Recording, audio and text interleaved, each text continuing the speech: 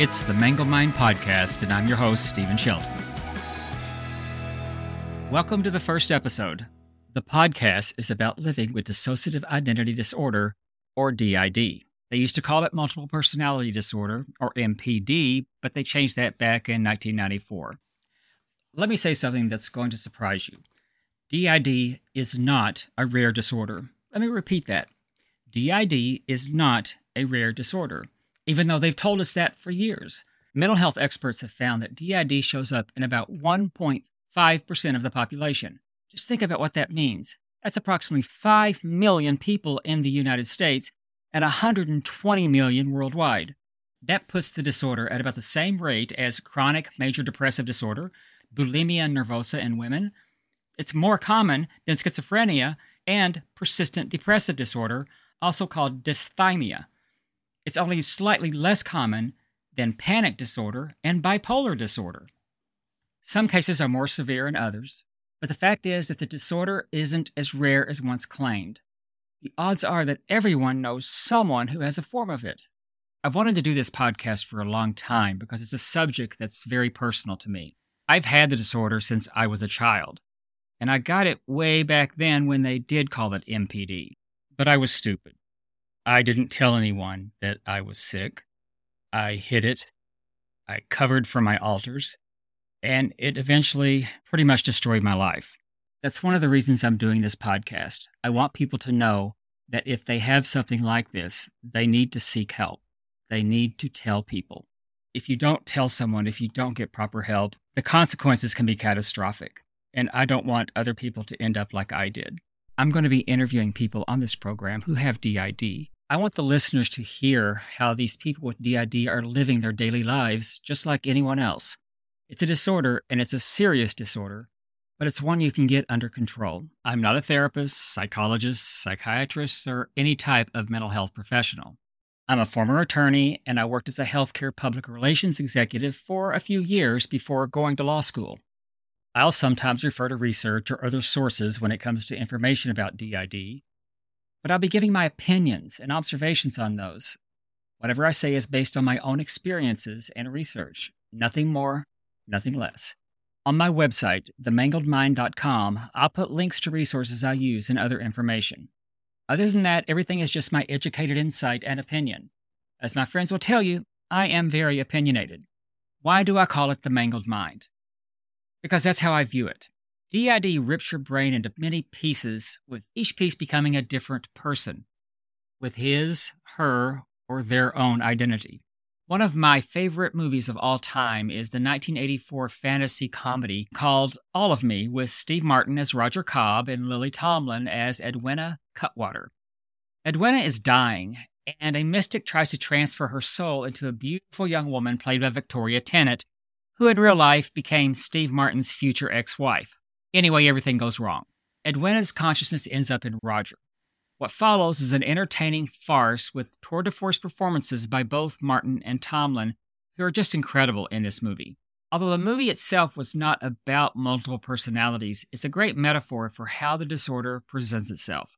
One body contains more than one consciousness, and they're often fighting each other for dominance. Over the years, Hollywood has given us a lot of iterations of characters who've had multiple personalities. We've had theatrical movies like Fight Club, Split, and going way back to 1957, we had The Three Faces of Eve. That's my favorite movie on the subject because Joanne Woodward gives just an incredible performance. She won the Best Actress Oscar for it, so it was pretty good. Last year, Disney Plus had a mini-series called Moon Knight. Its depiction of DID was accurate in the way it approached the amnesia part and having blackouts. Probably the most famous production that Hollywood ever did about characters who have multiple personalities was a TV movie called Sybil. It starred Sally Field, and it aired back in the fall of 1976. It introduced people to the mental disorder in a way that no other program ever had. How do we get this way? Trauma, and it's almost always when we're children.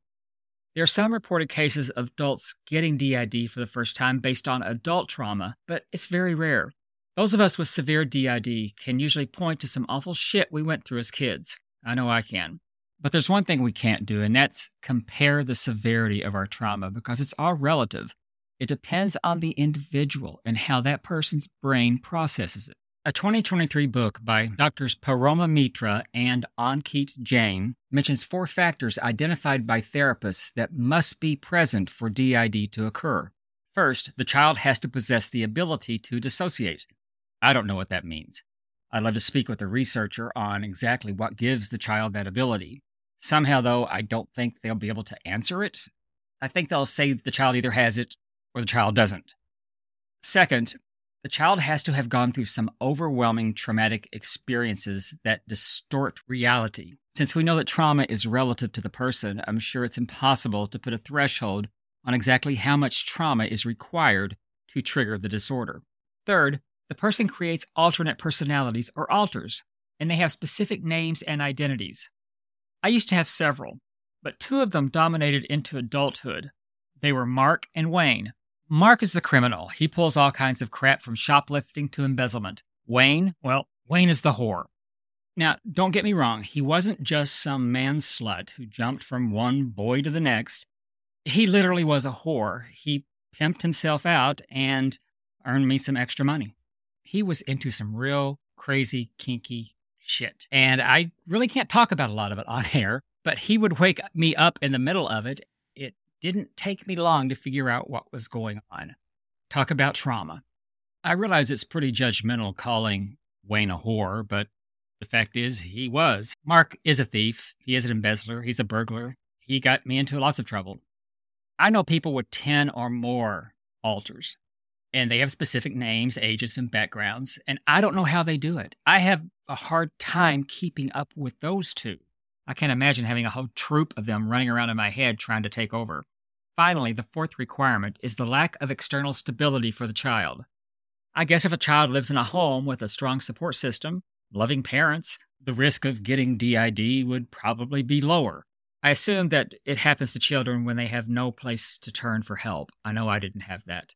The bottom line is that our brains try to protect us from the severe trauma by creating alters. Those alters would take over our bodies and let the abuse happen to them. Unfortunately, it didn't always work that way. More often than not, our alters were less like Superman and more like Boris and Natasha trying to catch Moose and Squirrel. I think I just aged myself with that reference. When I was 8 years old, I started missing time. At least that's when I first noticed it. I would lose hours, days. I didn't know what was happening. And I didn't say anything to anybody about it because I didn't know what they would do to me. As time passed, I kind of forgot about forgetting. I put it out of my mind. And then, a couple of years later, I lost an entire year. The 5th grade never happened for me. To this day, I can't even tell you who my teacher was for that year. And as time passed again, I kind of forgot about it. When I turned 16 and got a car, that's when things started really getting fucked up for me. It got worse when I went to college.